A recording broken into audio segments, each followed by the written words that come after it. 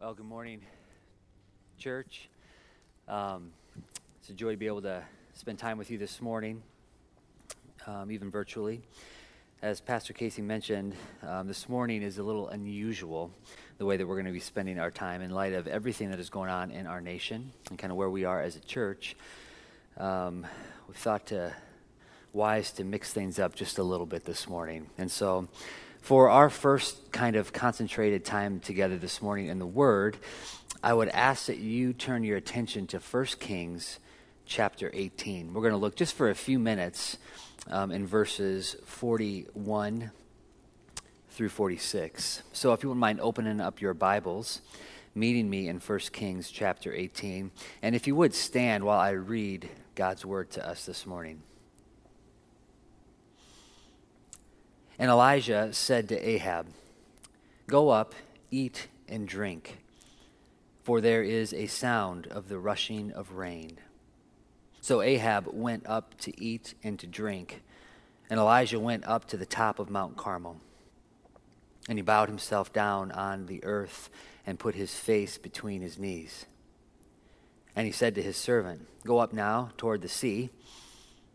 And he went up and looked and said, "There is nothing." And he said, "Go again 7 times.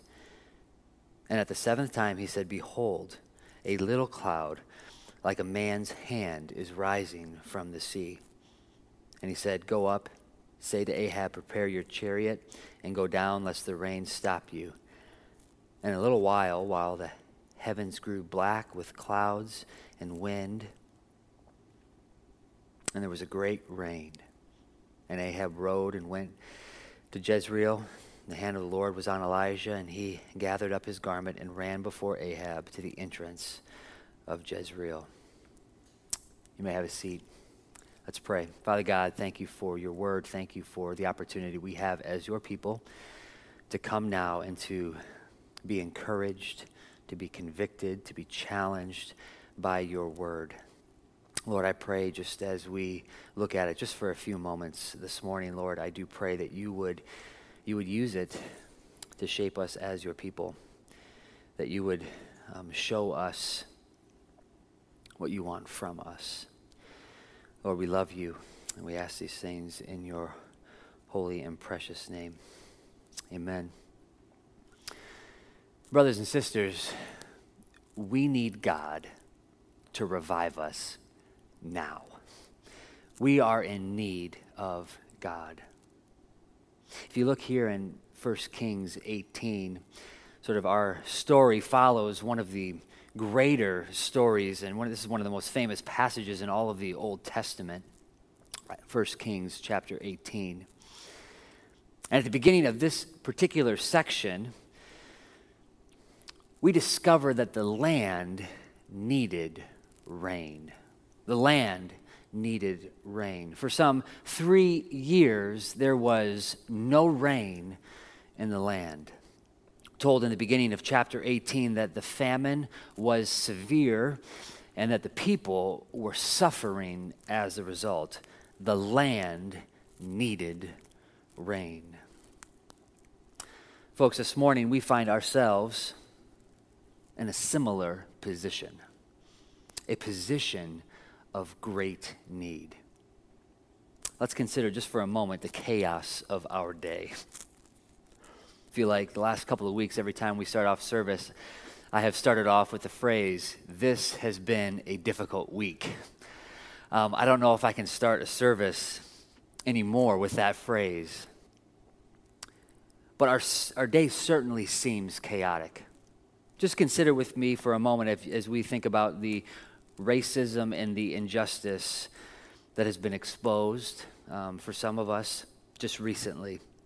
In recent months, the murders of Breonna Taylor, Ahmaud Arbery, and George Floyd most recently have brought national attention to the evils of racism and injustice present in our society.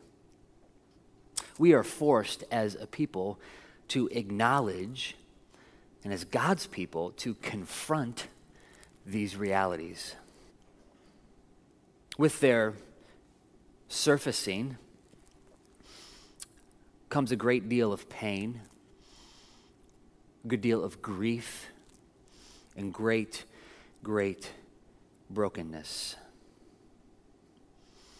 These are not new realities. For some of us, we've just been ignorant of them for far too long. The result should be, as people of God, as we see our brothers and sisters in pain, we should also be in pain. We should seek to understand, and we should lovingly come alongside and stand with our brothers and sisters. Our day certainly seems chaotic, doesn't it? There's rioting and there's looting. We wake up every day with new images of destruction and violence all over our nation and right here in our own community. I was on the phone just yesterday with the mayor as he tried to rally community support to try and change the direction of the protest. His concern was that the protesters, the demonstrations, are taking away the voice that needs to be heard right now, the voice of the people that is hurting. His concern was that there's a different agenda. Even this morning on my way to church here, I had to navigate around roadblocks because certain sections of our town are shut down. Our day, our city seems chaotic. All of this is happening during a time when we're living with a pandemic that has completely turned the world upside down for the past 3 months. Some of us daily fight the fear of getting sick. We are forced in isolation. Our economy is struggling, and tomorrow does not seem certain. The chaos of today has also exposed the idols of our day. Idols of comfort, of control, of pride and indulgence, and that of love of self. Just like Elijah was desperate for rain, we too are desperate for God.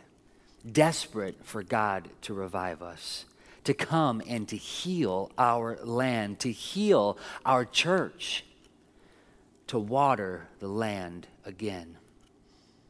So how should we respond?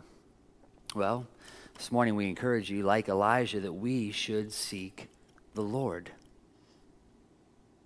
In the story, Elijah goes up to the top of Mount Carmel and he prays. Remember, this follows one of the greatest public spectacles in the Old Testament as Elijah confronted the false god of the day and the many prophets.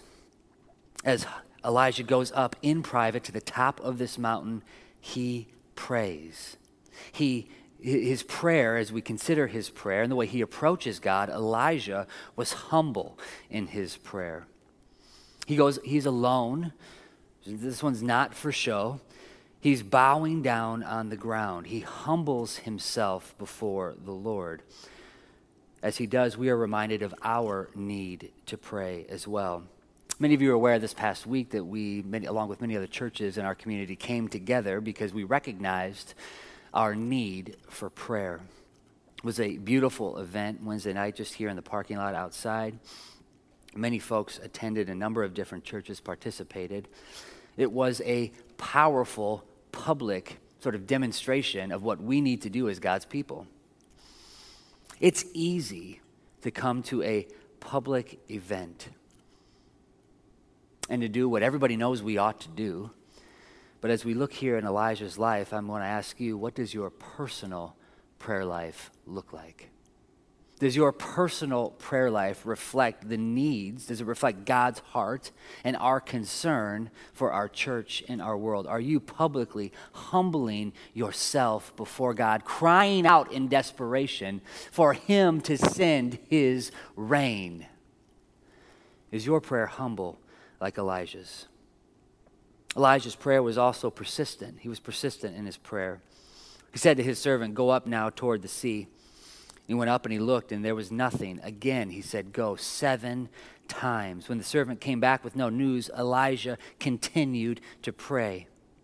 The Lord didn't answer, but Elijah continued to pray. He continued to pray. Folks, we must be persistent in our prayer. As we consider the brokenness of our world, of our own community, of our own hearts, we must commit to persistent, consistent prayer, pleading for God to reign, to revive us. Elijah was persistent. Elijah was also expectant in his prayer. He sends the king off to eat and to drink. He says, there is the sound of rushing rain. He trusts that his prayer will be heard and that God will act. Folks, I'm reminded of just in Exodus, one of my favorite passages in the Old Testament, in Exodus chapter 2, as God's people had been in slavery, enslaved for some 400 years. The Bible tells us that as they cried and groaned and called out to God, we're told that God heard their groaning. God remembered his covenant with Abraham, with Isaac, and with Jacob. God saw the people of Israel, and God knew. Folks, we can pray with expectancy because we pray to a God who hears us and who knows. He knows. He hears our groaning, and he will answer us. God heard Elijah, and he answered his prayer. It says the heavens grew black with clouds, and there was a great rain. Many of us have lived the majority of our lives with the illusion of control. And that simply adds to our frustration during these days. Seeing all that is broken in our world, we find ourselves sitting around, scratching our heads, wondering, what can I do? I can't tell you how many folks just in the last couple of weeks from our church and from the community have reached out to me and asked me that exact same question. How can I help? So many see the need, see the brokenness, yet we often are left feeling so powerless. But we have great comfort this morning because we are reminded that we worship a God who is all-powerful and is in complete control. Elijah goes to the top of Mount Carmel and he prays ultimately because he knows the wind, the clouds, and the rain are not beyond Yahweh's control. For he is the creator God who has power over everything that he has made. Elijah for us is a wonderful example of what it means to be a man of prayer. And he is this man of prayer because Elijah also is a man of promise. His commitment to God, his devotion to prayer, ultimately here in 1 Kings chapter 18, was tied to a promise that God had given him in verse 1, where God says to him, "Go, show yourself to Ahab, and I will send rain upon the earth." Because of this promise, Elijah could approach the king with confidence. He could confront the idols and the evil of his day with a swagger because he was a man who had a promise. God told him he would do something, and God is faithful. He delivered on his word.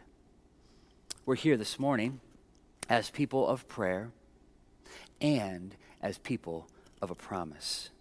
Our prayers are rooted in the confidence we have in God. We are a people of promise and of hope. So as we cry out to him together, we trust that he will do what he says he will do. He is a faithful God who hears us and who knows. I'm reminded of this in Matthew chapter 5, verses 2 through 12, as Jesus gives the Beatitudes. He speaks about God's people as a blessed people, as a people of promise. Listen to the words that Jesus says. He says, "Blessed are the poor in spirit, for theirs is the kingdom of heaven. Blessed are those who mourn, for they shall be comforted. Blessed are the meek, for they shall inherit the earth. Blessed are those who hunger and thirst for righteousness, for they shall be satisfied. Blessed are the merciful, for they shall receive mercy. Blessed are the pure in heart, for they shall see God. Blessed are the peacemakers, for they shall be called sons of God. Blessed are those who are persecuted for righteousness' sake, for theirs is the kingdom of heaven. Blessed are you when others revile you and persecute you and utter all kinds of evil against you falsely on my account. Rejoice and be glad, for your reward is great in heaven, for so they persecuted the prophets who were before you. Folks, as we pray this morning, as we pray now, we pray as people of promise. As we mourn as people who will be comforted. So this morning, let's do just that. Let's pray. I want you to spend just a moment or two, first of all, praising God, because God is able to hear us. He hears us, and not just does he hear us, he's able to heal us. So I'm going to give you just a moment, just wherever you are, at home, with your family, by yourself. I want you to just spend a moment praising God for who he is. And in a moment, I'm going to close our time in prayer. Glorious triune God, come before you this morning and proclaim that you are God and I am not.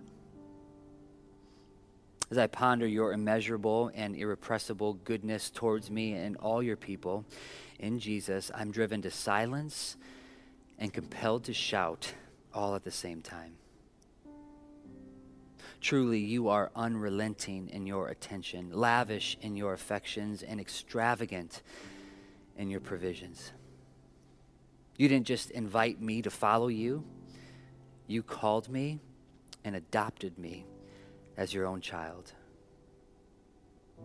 Thank you, Father. Because of the work of Jesus, you will never love me more than you do today, and you will never love me less. What amazing love you have shown me.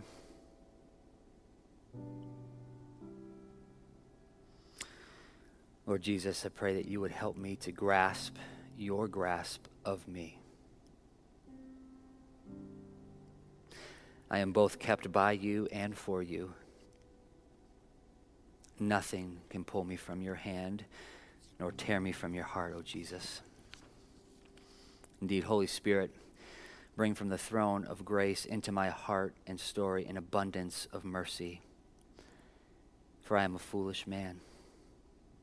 Peace, for I am a broken man. And love, for I am a selfish man. Praise you today and every day, O glorious and mighty God. Father, we confess we are proud and reliant on ourselves. We have trusted in our strength and rested in our own comforts. The result has been a deep spiritual apathy in our own lives and in our own community. Forgive us, God. Spirit, would you convict me of my sin, and in your mercy break me of my pride. We confess that we do not love you as we should. We are tempted and we are wooed by the idols in our land. We confess that we do not love others as we ought.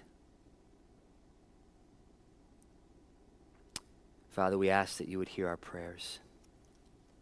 We are in need of an outpouring of your Spirit today. We ask that you would revive us, Lord, and that you would send your rain. I ask these things in Jesus' name. Amen. In a word, these past 3 months have been uncertain in our church, in our county, in our country, in our world. For me, this multi-layered season of uncertainty has not only emphasized the importance and the fullness of the gift of today, it has also clarified for me the power of praying together, even when separated from one another. Simply stated, we need to pray. James 5:16 reads, "The prayer of a righteous person has great power as it is working."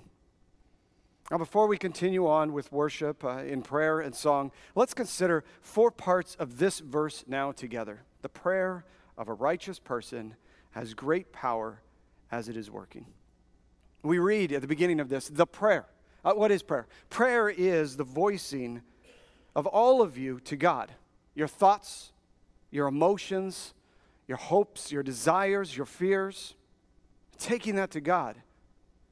Prayer aligns with and calls for the counsel of God to be made unmistakably clear today. But it's not prayer of any kind, as the verse reads. It's a specific kind. We read that it is prayer of a righteous person. Not a perfect person, not a good enough Christian, not a generally religious person, but the prayer of a righteous person. So we have to ask the question, what does it mean to be a righteous person? I think simply stated, it maybe means two things. To be righteous means to be in right standing with God. To be in right standing with God. This speaks maybe to the legal relationship we have with God, the doctrine of justification. Very briefly, Psalm 130 reads this. If you, O Lord, kept a record of sins, O Lord, who could stand? But with you there is forgiveness. This is justification, made possible only through faith in Christ. If you want more on how that works, Romans 3 is a wonderful example of this. I'll only read right now Romans 3:22. This righteousness from God comes through faith in Jesus Christ to all who believe. Righteousness is a right standing with God. It is also, in the second sense, a right life before God. This speaks to the moral living. This is the doctrine of sanctification. Faithfully, gratefully, reverently fearing our forgiving Lord, we then move to obey his virtuous commands and the perfect example of Jesus Christ. I'm really excited for the next several weeks. This summer, we are going to be going into a series on sanctification. That is, the working out of our holiness that we have through Christ in our daily lives together. I've been so excited to talk through with our preaching team together just this slow, methodical understanding of what it means to grow in our faith. So that's righteousness, the prayer of a righteous person, both legally in right standing with God and morally in right living with God, or before God. Then we move to the prayer of a righteous person here in this verse in James. The prayer of a righteous person has great power. Now this one's strange. This one, though, by the help of James 5, verses 13 through 15, we understand it has power to do certain things. It has great power to save, great power to heal, great power to raise up, great power to forgive, to save, to raise up, to forgive. It saves certain kinds of people, to save the sick. While the word here that's used here for sick usually refers throughout the Bible to physical ailment, Paul also uses this same words. One of the places is Romans 14. He uses it to refer to our spiritual sickness. He says, as for one who was weak, that is sick in faith. I think this is very helpful language for us today, because it allows us to better understand that sickness is a state of being. You can't have sickness. I don't care what anyone says or sings, you can't get down with the sickness. You can't have it. You become sick from either a lack of something good or an introduction of something bad. And as with bodies, so also with souls. So we pray. And we pray expectantly for healing, because we pray to a God who raises up the dead and the discouraged. He raises up. It has power to raise up. We pray that God would raise up the spiritually dead. Ephesians 2. But God, being rich in mercy, because of the great love with which he loved us, even when we were dead in our trespasses, he made us alive together with Christ and raised us up with him. And we pray that God would raise up the spiritually dead. We also pray that God would lift up the lowly. We've heard this already today. Jesus himself says in Matthew 5, "Blessed are those who mourn, for they shall be comforted. So we pray. We pray expectantly for the healing of the sick, because God raises up the dead. And we pray expectantly for the raising up of the dead and the lowly, because we pray to a God who forgives sin.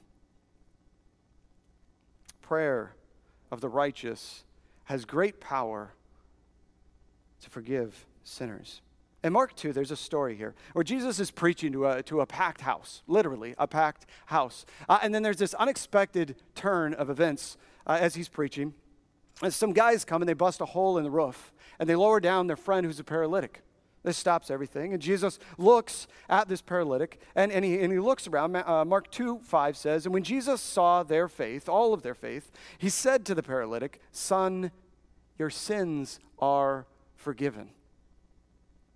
And then the question rises from the disgruntled religious elites, as it always does, who were there. And they say, "Who can forgive sins but God alone?" To which Jesus basically responds, "Yeah, exactly. I have the power to forgive sins." As the story goes, Jesus turns to the paralytic man then, whose sins he had just forgiven, and he says, "I say to you, rise, pick up your bed, and go home."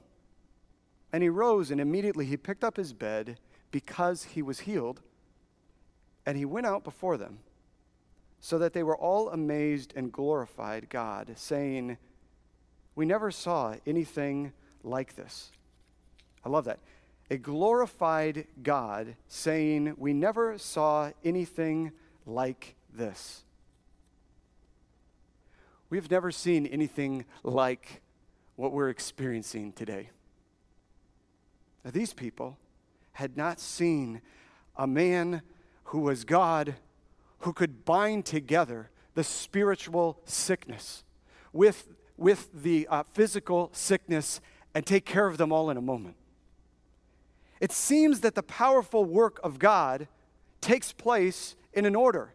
A prayer has a great power to save and heal the sick because it has a greater power to raise up the dead, because it has a greater power to forgive sins.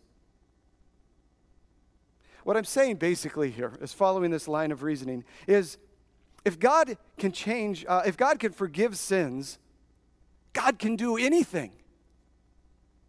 If God can change the trajectory of the intangible, ethereal, eternal realities in a moment, He can help our church today. He can heal our racial divide. He can reign regardless of politics or politicians. He can save and heal even in a pandemic. Elijah had a righteous swagger because he knew that he had access through prayer to a promise-keeping God. We have that. James says this. This is the point he's making. The prayer of a righteous person has great power. And the reason why it has great power is because it aligns itself with the work that God is doing. The prayer of a righteous person has great power as it is working. Something happens when we pray. And so we read here in James 5, we read, "Therefore," James concludes, "confess your sins," because something happens in our prayer. Confessing sins, repentance, that is confessing, or maybe admitting and apologizing that you are a sinner, that you have committed the sin, it is your own, and you ask for forgiveness of it. This comes before forgiveness of sins, which makes it a pretty good thing that the first thing we should start off with in any prayer is a confession of sin. Because confession of sin comes before forgiveness of sin, which seems to start the entire process of healing. What a great posture we could take in this time of uncertainty if we led first with confessing our sins. But so also James directs us to pray for one another. in order that you might be healed. We have many examples of this thing called intercessory prayer. Intercessory prayer is basically a person, a prayer, standing between God and some people and looking at God and saying, Lord, have mercy, help them. I'm going to invite us to do this. Some of these examples, though, that we get are Moses. We have Abraham. We have Elijah, Elisha, Hezekiah, Job, and the best one, Jesus. Two of the intercessory prayers that I hear Jesus praying of that I can think of right now are one is which he says, Father, forgive them. They know not what they do. They're sick. They lack something they need. They need to understand I'm their Savior. Help alleviate their illness. Heal them with saving knowledge. He also prays another one before he's on the cross. He's over in the garden and he prays. He says, sanctify them. They have some knowledge. They don't have enough of it. They will have through faith a holiness, a righteousness. But God, stoke that flame into health and do it by your word. Prayer has great power as it is working. Its power does not come from the words themselves, as though they are some magical spell or incantation. Nor does this power come from summoning of a genie who's going to fulfill all of our wishes. This is why there is so much power in prayer. It's because prayer has this great power, because it is a merging of our will and desire into the stream of the Almighty God's will and desire. He does what he does when he wants to do it. And it shapes us and forms us to be obedient to him and to align our thoughts and our words and our actions to how he would have us respond. So even if we are uncertain as to what my next move or conversation is, we can pray. Even when our cities are on fire, when we can't seem to put out the flames, James 5 concludes, Elijah prayed, and there was rain. We need to pray. So let's pray now for rain. What I'm going to do now is to lead you in a prayer. And I know with the technology that we have right now, it's going to be a little bit different. So what I'm going to do is I'm going to give a few prompts just by reading some categories of things to pray for. And I'd honestly think that that maybe you take these categories, if you're thinking of people that fall into these descriptions, that you just say their name. You can say it out loud, you can write it down, you could think it, you could share it with those in the room with you. And so I'll pray a prayer for them, and then just ask you to pray for them by name. And then think of someone. It's a wonderful way to build that community, that care, that prayerful network, the fellowship that we have by thinking of these people. If you have a hole, if you can't think of someone that fits one of these, maybe make that your assignment to find someone to whom you could pray with. Extend your network more. Ask questions to find some of these answers of how we can be praying for one another. So I want to pray for the sick, for the lowly, for sinners. So let's pray now. God, you are a God who sends rain. You are a God who brings revival and renewal. We are parched. We are thirsty. We need you. So brothers and sisters, let's pray now for the sick, for the afflicted, for those who have been infected with coronavirus or any other physical ailment, for those plagued with anxiety and uncertainty. Pray now for them by name.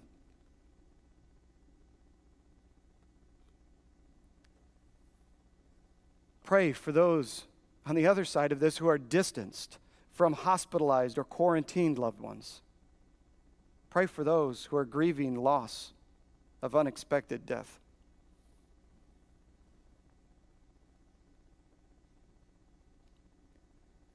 Pray for medical professionals whose lives have been turned upside down, whose protocol has been directly altered, who have the upfront present awareness of the danger, of the sign of the times right now.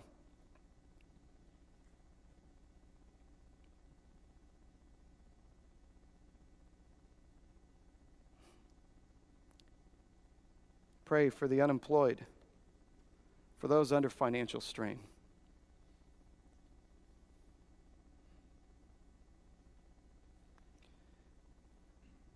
So also pray for families of those grieving an unnecessary loss of life, whether that's through illness or through injustice.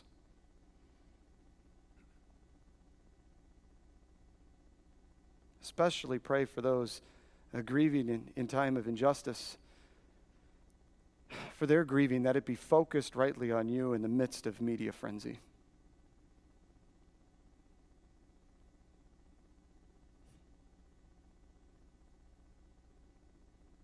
Pray for our law enforcement nationwide, that they would have a turning of heart, that they would have a confidence in their work, that they would have a protection from unnecessary hate, unnecessary violence, that there could be a redemptive understanding of law in and through them.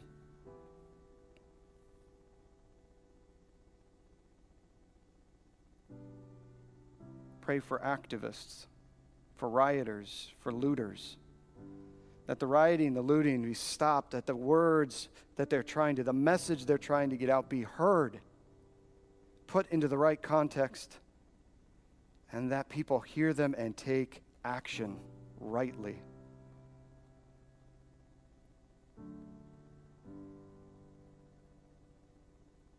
Pray for passive Christians who feel inconvenienced by the situation, who are ignorant of the information.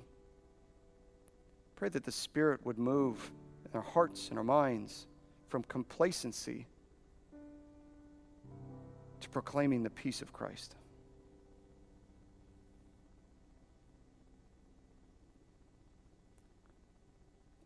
Pray for citizens and Christians to unite over the advancement of justice rooted in the glory of the gospel.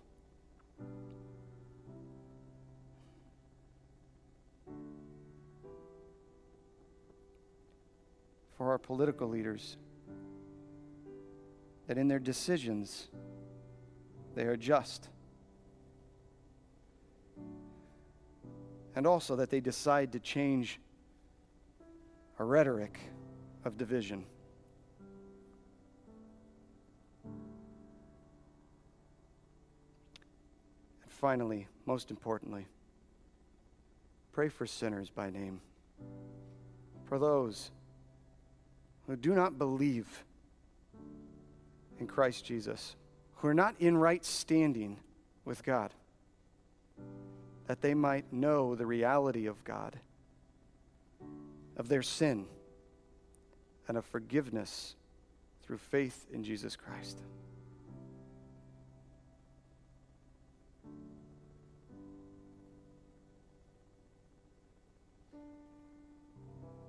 We'll conclude this prayer by praying the Lord's Prayer. I'd encourage you to do this out loud at home with me now, as it so wonderfully aligns our wills to the will of God. You can follow along on the screen. Our Father, who art in heaven, hallowed be thy name. Thy kingdom come, thy will be done, on earth as it is in heaven.